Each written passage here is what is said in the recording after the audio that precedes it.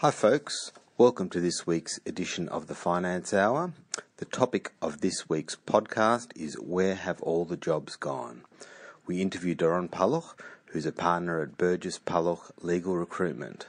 We talk to Doron about the journey of his career, as well as getting some great tips for people attending job interviews. Then the next segment is Liar, Liar, Pants on Fire. I'm not going to tell you too much about that because I want you to listen right through to the end. And of course we have Propeller Head of the Week. And in Propeller Head of the Week this week, I talk about setting up your kids with bank accounts to get them into good spending habits early on. Enjoy the episode, and if you've got any feedback at all, please email me at advice@adaptwealth.com.au or chuck us a note on the Adapt Facebook page. For previous podcasts, you can Google the Finance Hour or subscribe on iTunes or Stitcher. Thanks and enjoy the show. Said I need the dollar. Said a dollar is what I need. And I'll share with you my story if you share your dollar with me. Good afternoon and welcome to the Finance Hour. Whether you're listening live on J-Air or indeed on our podcast.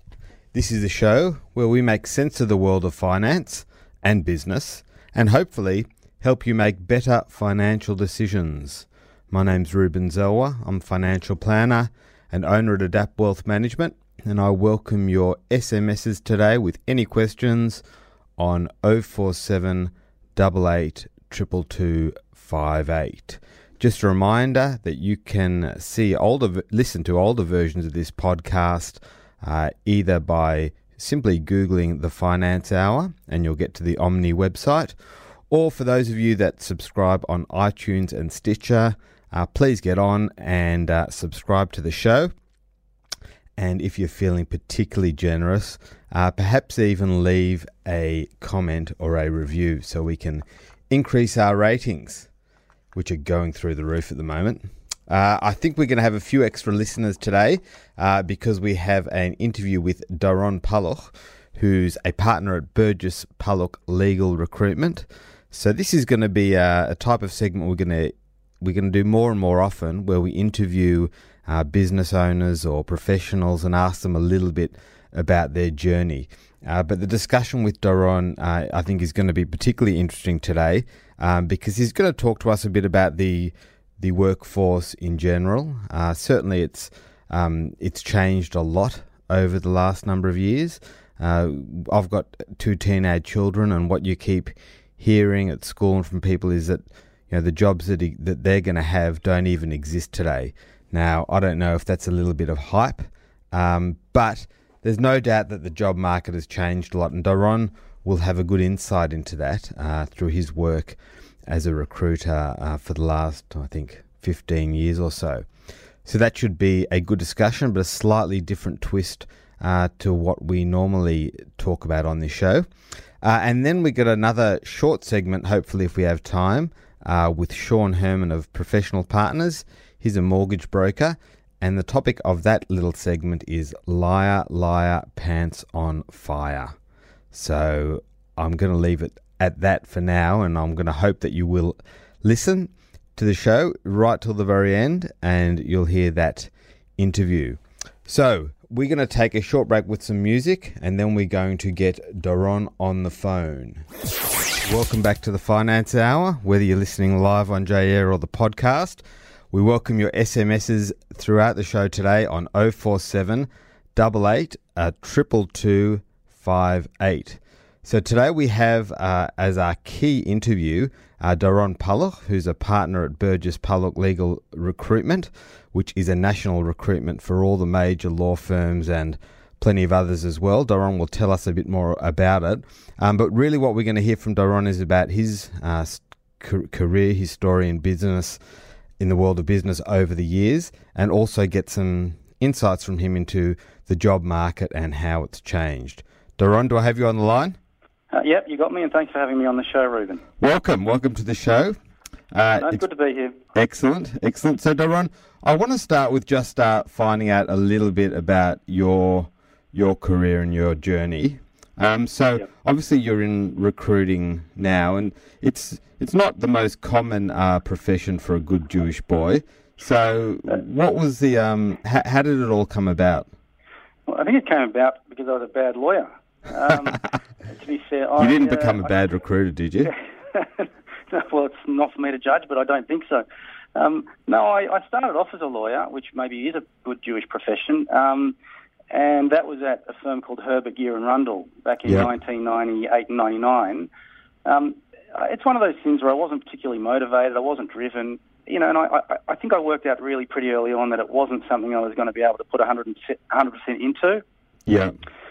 So when I got married, and you know my wife Aviva, in fact, just as an aside, do you, Reuben, remember where you were 19 years ago this week or last week? Oh, your wedding, was it? Because you did mention to me the other day. Yeah. Okay. Yeah. Yes, I was definitely in Sydney for that. Yep. Yeah, okay, so that's 19 years ago. So about 19 years ago, exactly 19 years ago, I got married. So it's today your anniversary? Last week. Ah, that's right. Okay. Yeah. But we got married, and at that point, I really didn't know what to do with my career. I was a very junior lawyer. We wanted to go to London, Aviva and I.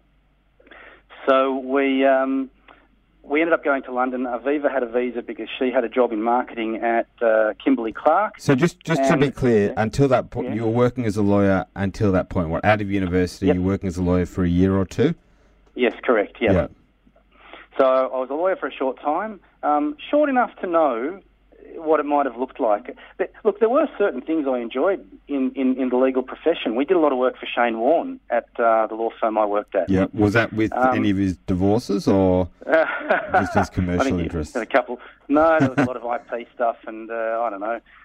It was a bit of fun, but unfortunately I wasn't assigned to the partner who did that work, so I had to kind of wrangle my way into getting what kind of work I could in that area. Yeah. But generally I was in litigation and did a bit of corporate law as well.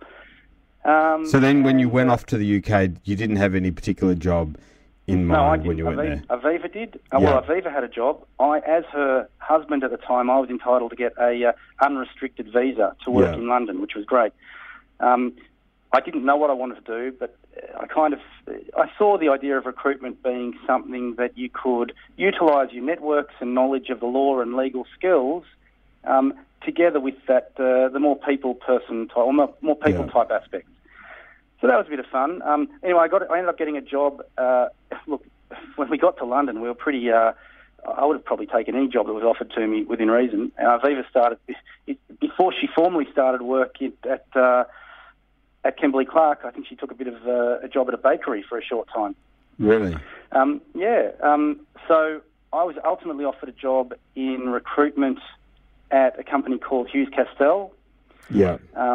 And they specialised in legal recruitment. They were an international company, but they didn't have any presence in Australia. Yeah. So just on it, so you're working in the UK in legal recruitment, and as you mentioned before, it's all about your networks in recruiting, but you would have had zero networks there, I'm guessing. Well, you're right, and it actually goes further because I was employed as the expert for the southwest of the UK, being areas like Devon, Plymouth, Exeter, Cornwall. I didn't even know how to pronounce some of the places over there. So a lawyer would ring up and I'd say, I've got a good job for you in Gloucestershire. Yeah, and you didn't even know where that was. No, I had no idea. But the beauty of it was my managers at the time let me make those mistakes. Well, it might be good, it might not be good. But I only made them once because you make an idiot of yourself a couple of times and you pretty quickly learn.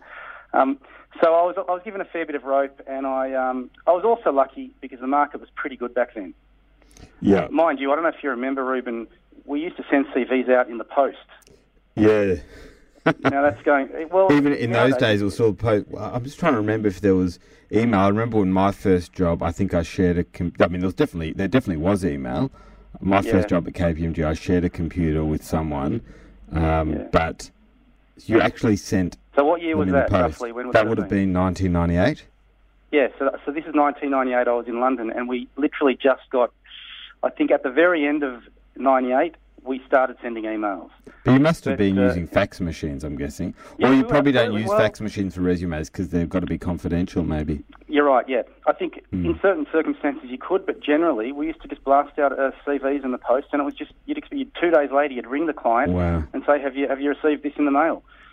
I can't even fathom doing that nowadays because everything's instant now. You want to send a CV, I can send it and 10 seconds later be on the phone to a partner at a law firm talking about it. That's right.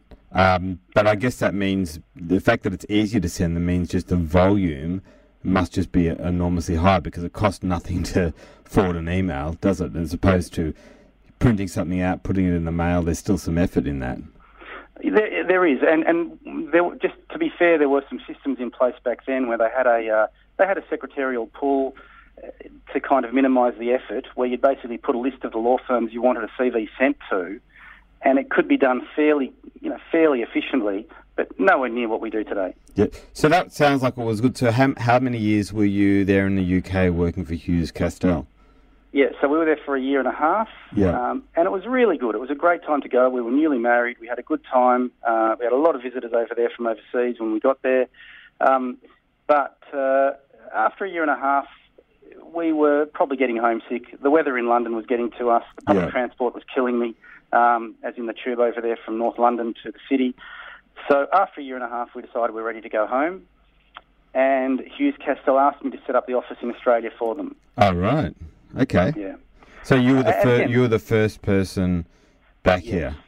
Yeah, I literally set up with a phone and a computer in a serviced office and just started making phone calls. And at that stage, you would have had, I'm guessing, if you studied law yourself, you would have had a number of friends and colleagues who are obviously working in law. So was that a good head start for you?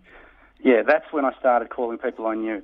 Although there was also a little bit of a tough situation where I didn't want to just ring all my friends who are lawyers saying, can I get you a job? It almost felt like I was using them. So I kind of did a lot more of that once I was much more established in Melbourne and actually had something to offer them. Yeah, it's actually quite similar to me in my sort of financial advice career. I certainly didn't go out and look for friends as clients. Over time, it happened. Well, you weren't shy asking me. Yeah, well, that's true. I could see you were in a lot of trouble. Yeah. I saw that you really needed help, but we've actually got a text message about that, Doron, which I'm going to ask you about later. The text messages are just flowing in. I think our listenership is very, very high today. I'm glad to hear it. Apparently, it's doubled or tripled. Well, Viva's probably listening. My wife. Exactly. So it's doubled, certainly on air, but I'm guessing we're going to have a lot more podcast listeners today as well. Yeah. So okay, so you started the office here, and you hired other staff as well over time? Or? Paul Burgess came to join me very early on in Melbourne. Then we hired a couple of people to do legal secretarial recruitment almost as a hand-in-hand with what we were doing, focusing on lawyers. I then introduced my managers or my boss in London, the owner of Hughes Castell, to a business I knew in Brisbane, and he bought that business. Right. So suddenly we had an office in Brisbane. We opened offices in Sydney and in Perth. And look, it was going really well. We also, again, luck plays a role in business, whether you like it or not. And the market was good at the time. We made hay while the sun shone. And was there a lot of competition at the time? And how's that changed over the last 15 years? Is there a lot more now than there was, or? Yeah, look, it's a fascinating question because back when I started recruiting in the very late 90s, to take Perth, for example, there were probably only 2 established recruiters in the Perth market. And all the national firms, your Freehills, your Mallisons, your Minters, Allens, all had offices in the Perth market. Perth was about to embark on a massive boom, which you'd be well aware of. And today, there's probably 10 established recruiters in that Perth market. I actually had a big part of a lot of what was going on in Perth legal recruitment over that 10 years, but I got in really early and was able to follow the developments of some of these firms. A lot of the international firms have set up there as well in the last few years. Yeah. So the short answer is yes, there's a lot more competition now than there was. And one of the advantages we had is that we probably started before most of them. And experience is a big part of success in, well, again, any business, but particularly recruitment. And it's interesting. I mean, I always look at something like recruitment and think there's not enormous costs or barriers to entry to get into it. It's not like you've got to, if you've got to buy a restaurant and you've got to fit out for $300,000. And it's a little bit similar in my business as well. It doesn't cost a huge amount to get started, but I guess the issue is more, how long does it take you to actually generate an income? Yeah, again, and I get that a lot too. I literally started with a phone and a computer, and literally that's all you need to be a recruiter. There's no barrier to entry. Yeah. But I see a lot of recruiters, not only in legal, but in any industry, could be accounting, IT, whatever it is, engineering, who do start up with a lot of bluff and bluster, but close down very shortly after. Yeah. Because even if they're not losing much money, they're not making much either. Yeah, so you've really got to have rather than spending capital up front, you've got to have enough money there to cover your income expenses, and I guess that depends on if you've got a family or whatever. But if you don't have an income, you might be spending $150,000 a year on your costs, and you don't have an income to cover that. So and look, and also given the competition there is nowadays, again, like with any business, but you're going to want to have some fair investment in your SEO, your search engine optimization stuff. You're going to want to know you've got some international networks hooked up with yourself. You're going to want to know that you are working with people who are established and know the market. So just starting up on yourself can be dangerous unless you know what you're doing. You know the industry, you've got a good network. So you're with Hughes Castell for a number of years, and then what was the path from there to Burgess Pollock? Okay, so Paul and I had been at Hughes Castell for, it must have been about 6 years, and as I said before, it had grown quite nicely. There were offices around Australia, but it kind of became big, which we never really intended particularly. We lost the bespoke feel. There ended up being about 4 layers of management. There was me, there were other general managers, there was a managing director in Australia, there was a managing director in London.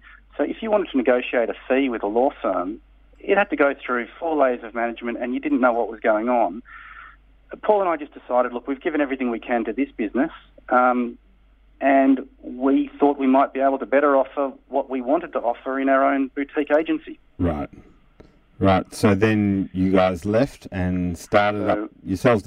How was that transition? Was that clearly you were starting in competition with your old employer? Was that a hairy time, that transition period? It was a little bit. Again, our attitude was that we had given really a fair bit to Hughes Castell. We also thought that I think we were generally pretty honest about what was going on. Yeah. They couldn't offer us anything that would have justified us staying much further. Yeah. And therefore we decided we'll set up on our own. We observed a few restraints to do the right thing, but ultimately we knew that we had to make that move. Yeah, at the end of the day, no one can stop you from earning a living. I know they have those legal restraints, but usually they're a maximum of 3-6 months or so. Yeah, and even then... Yeah, and like I said, you want to do the right thing by your past employer. There's no point leaving on nasty terms. So we tried to do the best we could. Are they still in the market here? They were, again, everything was getting so big. They were purchased by a Dutch company called Select Videor. Then they were purchased by another company, I think, called Randstad. And I think they've probably just about vanished by now. Right. Yeah, there tends to be all these takeovers and you don't quite know where you started. So now you've been Burgess Pollock. It's been, 10 years or more even? It has. It's probably been about 12, 11 or 12, 10, something like that. So the business started off with just you and Paul, and now how many? Just me and Paul. How many are there now? Now there's, again, we're being very careful to make sure we don't fall into the old traps that Hughes Castell fell into, but we've got offices around Australia, but small offices. We're also very closely in touch with all of them, and we have in Melbourne, there's probably about 10 of us. Yep. So, but look, Paul and I are still very involved in the billing and recruiting process. Yeah. You don't have layers of management or any of that kind of thing. It's a fairly flat structure. Yeah. The manager of our Sydney office, Kirsty, we've known her for 15, 20, back from the Hughes Castell days, and she's earned her seniority. But generally, our attitude is that people who we employ, we like to think they're not going to take the piss. We like to think that they're generally going to put enough pressure on themselves that we don't need to put pressure on them. Yeah. Now, I just want to start shifting the discussion a little bit. and I know you've got an experience in a particular field, but I want to, maybe you've got some more general views. What we hear about, and we've both got teenage kids, and you go to school and you hear people talking about careers, and they're saying that in the future, the careers that that our kids are going to have haven't even been invented today. And I always think, that sounds like a little bit of rubbish. I think it might just be hype. But I guess, we've lived through a big technological boom, from when we finished university. As you said, you were mailing out resumes to where we are today. So I'm interested in your view as to how the job market has generally changed over that time. Are there lots of jobs that have disappeared? What's different about today than what it was back when you left university? It is a little bit hard to say because I focus so heavily on legal, but I can tell you now already, we all know that IT has been massive. Look, my son Kobe, who you just referred to, he sent me 3 texts this morning about the new iPhone 10 or X or whatever it's called. Yeah. So they're all. There's no question that technologies, for the last 10 years, it's been heavily changing the way business is done. I think already in law firms, I can tell you that there are some jobs that are being made redundant, such as some conveyancing or property-related type jobs, where there's software to take care of almost all of that work now instead of lawyers. Yeah. But I still think there's going to be, in most jobs, I think the personal aspect of things isn't going to be replaced by technology. No, well, that part can't. But if we look back, as you said, when you finished university, the number of law graduates that got jobs out of university as compared to now, has it dropped dramatically? It has. It's brutally competitive, and it's kind of one of the hard things in my job is I do get a lot of calls from graduates, and these are guys who did their 5 years at uni and studied their law or whatever it was, and some people who haven't done law call me as well. But it's very frustrating that it is so hard for these people to get jobs. Yeah. Law companies, not just law firms, companies are being very selective. The starting point is almost invariably your academic results. Yeah. So if you didn't do well at uni, and by well I mean honours or first-class honours, you're almost automatically ruled out from the top companies, and you're left to scramble around trying to get something at the smaller firms or mid-tier firms, which can often be very, very good roles. Sure, but it's still very competitive. But are there more law students than there used to be? Yeah, there are. I don't know exact numbers, but there are, and there's a lot more law universities. Victoria University set up some years ago. Back in my day, you really wanted to go to Monash or Melbourne Uni in Melbourne. Yeah. Deakin, La Trobe, Victoria Uni all offer good law degrees now, but still Melbourne and Monash are seen are the best too. Yep. Okay, you are listening to the Finance Hour live on J-Air or on our podcast. We are talking with Doron Palloch from Burgess Palloch Legal Recruitment, and we are talking about how the job market has changed since Doron started his career back in the old days in 1998. So, Doron, I think your perspective on how difficult it is to get jobs out of university, I'm guessing that that's across a lot of the disciplines as well. I'm guessing that that's the same thing across commerce, marketing, and the like. It seems like it's engineering. So it seems like that's a common thing. So, if you had any advice for people going to university and coming out, what would that be? I think you've got to. You touched on this before, but you've got to really, first of all, try and do as best as you can at uni, because it's going to count and it'll stick with you for years. 5 years. I still get law firm partners who, when they're applying for jobs, they get asked for academic transcripts. Really? Yeah. So your academic results do count. The other thing is networking. Networking and extracurricular activities, which have always been important, are even more important now when things are so competitive. Yeah. Yep. So I think they're all things you've got to be on to. Yeah, and obviously once you get in the door, the next stage is the interview, or that's really the first stage. So it's really important to perform there. What sort of tips and traps do you have around interview techniques? Quite a lot.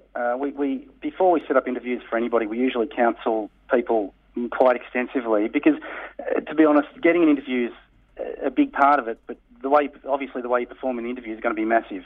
And if you're not prepared, you're in big trouble, because things are so competitive. You've got to stand out. So we have I have a lot of thoughts and ideas about how people can best prepare for interview, depending on what type of role they're going for. Yeah. But even a starting point I might suggest is people often tell me they're nervous and they don't know how they're going to go. Now, you follow Collingwood, don't you? Yes, I do. You don't just follow Collingwood. You're a mad Collingwood supporter. Yes. Yeah. So, do you remember a guy named Gavin Brown? I sure do. His son's playing for us now as well. He's played about 3 or 4 games this year. Yes, I'm sure I remember Gavin. He's actually, I think he's still at Collingwood he's been an assistant coach at Collingwood for years. I think he might have just left, actually. I don't know. But this could very easily become a footy conversation, which would mean we'd need a few hours. Yeah, that's true. Gavin Brown retired. This will test you, but do you remember how old he was? He would have been about 31, 32. Okay, yeah, give or take. A lot of people thought he had another year in him, from what I remember. And I do remember an interview or hearing... He had dodgy hamstrings towards the end. Well, that might say Nathan Buckley. So, but even so, a lot of people thought he had another year in him. And when he was asked why he wasn't going on for another year, his official answer was, when I run onto the field, I no longer have butterflies in my stomach. Yes. In other words, he said, I'm not nervous anymore, and I need those nerves to perform at my maximum. Right. So and just to make a bit of a silly analogy, when you're going for an interview, it's okay to be nervous. You should be nervous, as long as you can channel those nerves and you utilise them to perform to your best. Right. So it's not something that you should fight. But I guess there's a balance, isn't there? You don't want to be... You don't have sweat running down your face. That's actually happened to me at an interview before. Yeah, well, you It was frightening. I was just very nervous and I was sweating and it was just terrible. It was like a nightmare. Yeah, that's not a good look. But no. And that's the other thing, is that's actually hard to control. So all you can do is have a couple of cups of coffee, try and relax a little bit, and have coffee to relax. Is that your tip? Well, have a couple of coffees to relax. Coffee to pep you up. Yeah, I guess it can. Not a couple of whiskies. Right. So a bit of nerves is good. A bit of nerves is good. Generally, you've also got to be very prepared for an interview. So I think there are often about 3 stages to any interview. And the first stage is generally, tell us about yourself. You need to, and all you can do in that is study your own CV. There are often behavioural questions that you've got to be prepared for. The old, what are your strengths and weaknesses? And I don't know if you'd be comfortable saying, but it can be a very hard or confronting question if someone asks you, Ruben, tell me about your weaknesses. But do people really say what they are, or are they just... I've had that question before, and I think I just made up something that was negative but was really a positive. Yeah, you do. Is that the trick? That's all you can do. Occasionally you get some muppet who decides to tell a real weakness and say, I've got no attention to detail. You can't. What I just say is, look, sometimes I'm just too committed, and I just put other people ahead of myself just too much sometimes. And to be honest, that's what most people do. It's become very cliched to say that. Yeah. Sometimes a law firm will challenge. What they say exactly what I've said. Exactly what you've said. Really? I'm too committed, or I sometimes I work too hard, and I need to kind of. But look, or you can give what you can do is give an answer of a weakness that used to be a weakness, but isn't anymore. Something like, when I started as a young professional, I had some issues prioritising my work because I had a lot of partners giving me work at the same time. But I identified the issue, I addressed it by speaking with the partners, and I developed strategies to improve it, and I'd like to think I'm on top of that now. Right. So again, it's a bit of a cheeky way of saying I had a weakness, but I'm working on it. It's interesting because a lot of people say to me, the work that I do in financial advice, we should be doing it in schools. And I have been doing it a little bit. Yep. But what you're talking about is really just as important. Coaching people from an early stage. And is it something that, you can just have a 10-minute conversation with somebody and coach them on their interview techniques? Or does it take a bit longer for it to really sink in? What we would usually do as a process is I'll usually spend about half an hour talking to people about preparing for the interview. Whether they go off and do the required research beyond that, well, that's up to them. And it doesn't guarantee you anything other than you'll go into this interview prepared, which gives you a much greater chance of securing the role. Yes, yeah. So, anyway, I'll go further. The second part of an interview is often a firm wants to know, what do you know about us? and all you can do, because you've got to be prepared. If you're not interested, apparently this is like dating. I haven't done that for a long time, so I don't know. Yeah. But if a law firm doesn't think you're going to take a job, they're less likely to offer it to you. Sure. And that'll apply across the board, not just to law again, but to other industries. So you can study the website. You have to study the firm website or the company website before you go to an interview. You can do some Google searches. Again, you've got to do what you can to look prepared and to look interested. Sure. So that's really the basics as well. It is. It's the basics, because if you go into an interview and a company doesn't think you've taken the initiative or even had the basic level of interest to look them up or study what they do or what kind of company they are before you go into the interview, you got no chance. But these days, it's usually just not one interview, is it? It's a series of them before you get the job. How many interviews would it normally take for, say, a mid-level legal position? At least 2. Oh, no more than 4. At least 2. Yeah. Usually 2, and then references. Oh well, that's not too bad. No. And it's usually with 2 different, but you might interview with some HR people and follow it up with another interview with partners. There's often a less formal interview at third stage with other people you'd be working with, but that's already kind of a rubber stamp. Excellent. All right. Yeah. Is there anything else you wanted to add on interview techniques that our listeners might be interested in? Look, just that I think it's important people ask questions at interviews. Yeah. I think you've got, again, it's part of showing that you're interested, but you do need to ask questions.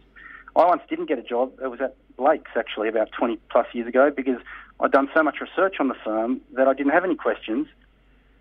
When I asked them why I didn't get the job, they told me it was because I hadn't asked questions and they thought I wasn't interested. So well, that's interesting actually in itself, that you asked them why you didn't get the job. I wonder if a lot of people do that. Do you encourage your candidates to do that?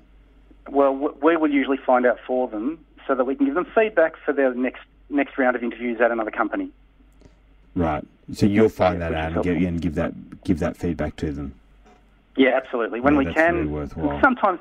Sometimes companies, once they've kind of passed on somebody, they can't be bothered wasting any more time giving feedback, but we do our best to try and get feedback because, again, it'll help to find out what you need to do to improve your interview style.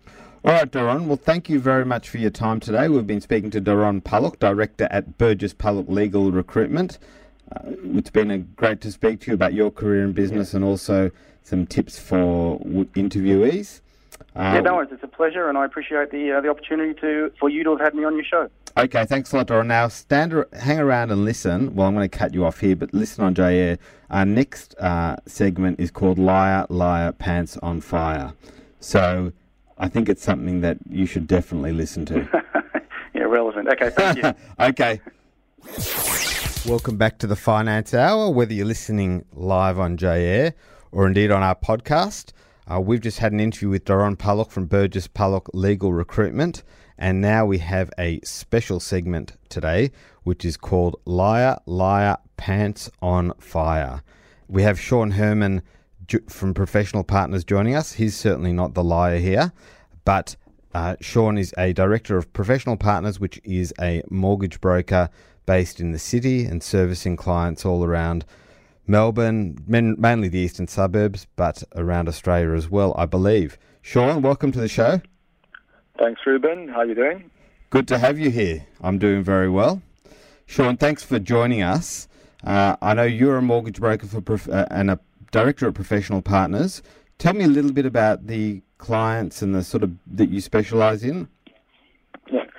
So we've been broking for 13 years now. My background is a chartered accountant. Yeah. Tend to work in the professional market, age demographic 30 to about 45, 50-year-olds. Our clients are generally time poor, looking for a advisor they can work with on an initial and ongoing basis to help them with their finances and mortgage requirements. Excellent. Sounds good. Now, Sean, yes.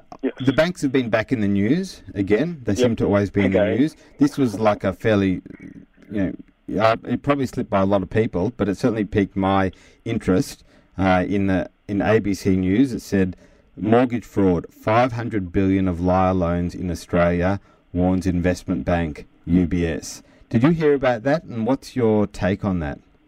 Yeah, I saw the article. I think it's an interesting one. I mean, possibly a bit more media sensational than anything else. Really? Sean, do I have you back on the line? Yeah. So pretty much, what I'm not sure about is whether it is that big a occurrence of, call it, lie loans. I think the implication is that people are lying or defrauding the system, whereas there's obviously a difference between someone outright lying about their income or about their commitments and liabilities versus someone telling the bank that they're spending $4,000 a month when they might be spending $5,000 a month on personal expenses. And I think that's where there needs to be a differentiation between, are we talking about fraud, as in someone saying they're earning $100,000 and only earning $50,000, or are we talking about someone saying they think they spend $3,000 a month when in reality they might be spending $3,500 or $4,000 a month? Yeah. I think that's a distinct difference. Yeah, look, I also say this report was published by UBS Bank, so it was published by a stockbroker, and they only surveyed about 900 people, and their thesis at the end was saying how the banks are unable to grow their profits, and they've actually got sells on all the banks. So you'd have to say they maybe had a bit of an ulterior motive to paint this particularly bad, because their viewpoint was the bank's business model is struggling a little bit in the current market. So I guess what the article was saying is that yes, people are potentially, when they're doing the applications, they're understating what their expenses are. They're perhaps overstating their income, but I'm guessing you have to verify their income quite carefully anyway. Absolutely. But what they did suggest is that if people get into mortgage stress, there may be litigation against the banks because they never assessed that properly. Yeah, I think it comes back down to who's responsible for what, and that's becoming a very contentious issue right now. As in, is the consumer responsible for the obligation, or is it the bank's responsibility on the consumer? And I mean, it's taken aside their income. So if someone's incorrectly stated the income and somehow it wasn't verified, that's obviously in my eyes, a fraud on the system. But if someone says they're spending $4,000 a month and they're spending more than that or less than that, or if someone says their superannuation balance is worth $10,000, $20,000 more than it really is, I mean, the truth is no one really has these figures at hand, and no one really knows with accuracy what anything's worth. How much is my car worth? How much is my loan worth? How much is my property worth? Well, it's worth a different amount every day. Well, exactly. And how much am I spending? Well, this year I might have had a family holiday. Next year I don't have a family holiday. This year I might have a repair on my house. Next year I don't have a repair on my house. So it's a very, very fluid numbers you're talking about.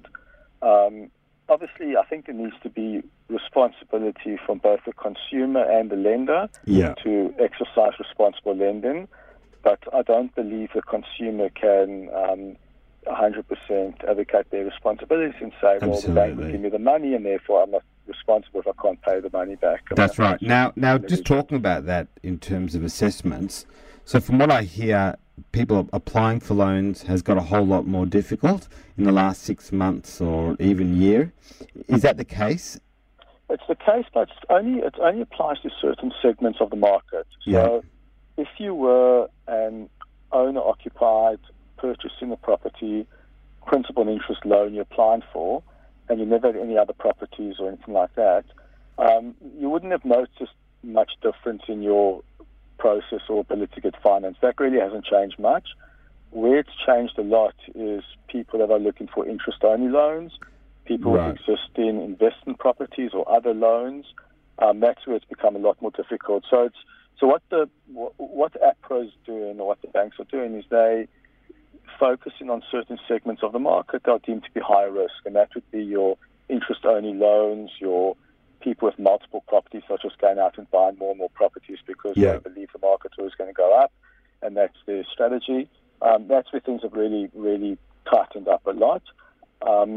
Your average home buyer, PAYG employed, purchasing a home, going on a 30-year P&I mortgage, they wouldn't have experienced much difference today from 6 months or a year ago. Right. But the banks, when they're assessing loans, they do something called stress testing. Do you want to explain a little bit about what that means, and has that, in fact, changed at all over the last... Yeah, correct. period of time? So what banks do is when they do stress testing, they generally assume, and it varies from bank to bank, but they would assume around about an interest rate of, let's say, 7.5%. Yeah. So at the moment, your home loan interest rates might be as low as 3.6%. The banks would assume a repayment on the 7.5% rate. So that's almost 4 percentage points higher than that more than doubles what your repayments would be. Absolutely, yeah. That's unbelievable. Absolutely. Has it always been that much of a difference? No, because interest rates haven't always been that low. So the 7.5% has generally always been there. But what used to happen is when interest rates were at 6%, the differential wasn't as high. Yeah, it was about like a 30% difference. Now it's 100%. Yeah, now it's correct, which is good. So that way they stress testing the system to say, taking out the 30-year loan, over the next 3 years, interest rates will go up again, and we're therefore going to stress test at a higher rate. Where things have changed a lot is in the past, if you had other properties, other loans, they would take your actual repayments on those loans. So if you had an interest-only loan for $1 million, they would assume that your repayments might be, I don't know, call it $4,000 a month or whatever it is. Now what they're doing is they using again 7.5% on a 25-year term, which would equate to maybe $8,000 or $9,000 a month. Right. And that's where things have changed for people with existing properties and existing loans. They're stress testing that. They're stress testing the entire portfolio as opposed to only stress testing the loan you're applying for. I think that's a good way of summarising it. Right. So it is getting harder in certain segments, but I suppose if you're well prepared and a well-backed borrower, it's not like they've closed up shop. Is that fair to say? No, absolutely not. Absolutely not. And just on that note, I'll give you a real example. So if you're applying for, let's call it a $750,000 loan, this is where a big difference is. If you apply for interest only,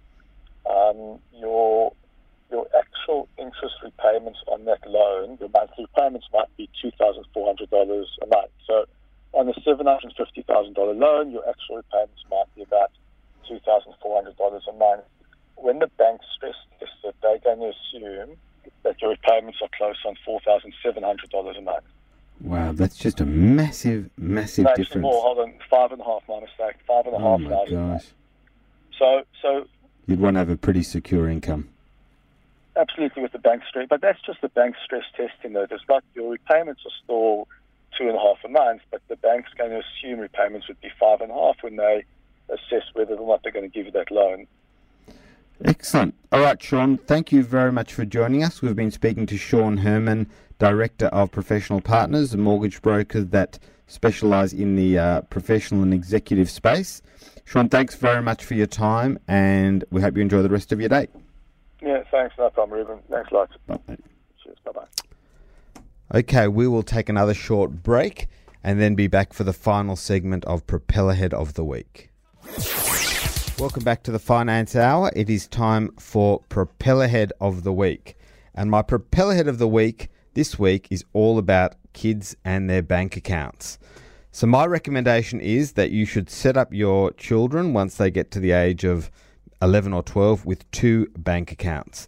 Number 1 is a savings bank account, and that account should have bonus interest attached to it if you make regular deposits but don't make any withdrawals. And then I also recommend that you set up a spending account for them, which should be a low fee account that's got a debit card attached. And they shouldn't have a huge balance in that, but I would suggest that you either allocate them an allowance throughout the year, perhaps a weekly allowance, or get them to do some work and place the money in that account. But I recommend you do it on a weekly basis. So then what they have to do is use that account for any spending they do both during the school year and in the holidays. It's going to teach them to budget, and they will spend their money on an attached debit card to the account. And I really think this is a great way, first of all, to reduce the stress. They don't have to come and ask you for money all the time. They should have an app on their phone which shows them exactly what the balance is at any time. And they can always, if they want to, dip into that savings account. I wouldn't keep a lot in the savings account, but it's probably a good lesson for them as well to think, well, if they really want those extra pair of runners, they can dip into their savings account, but then they won't get that bonus level of interest.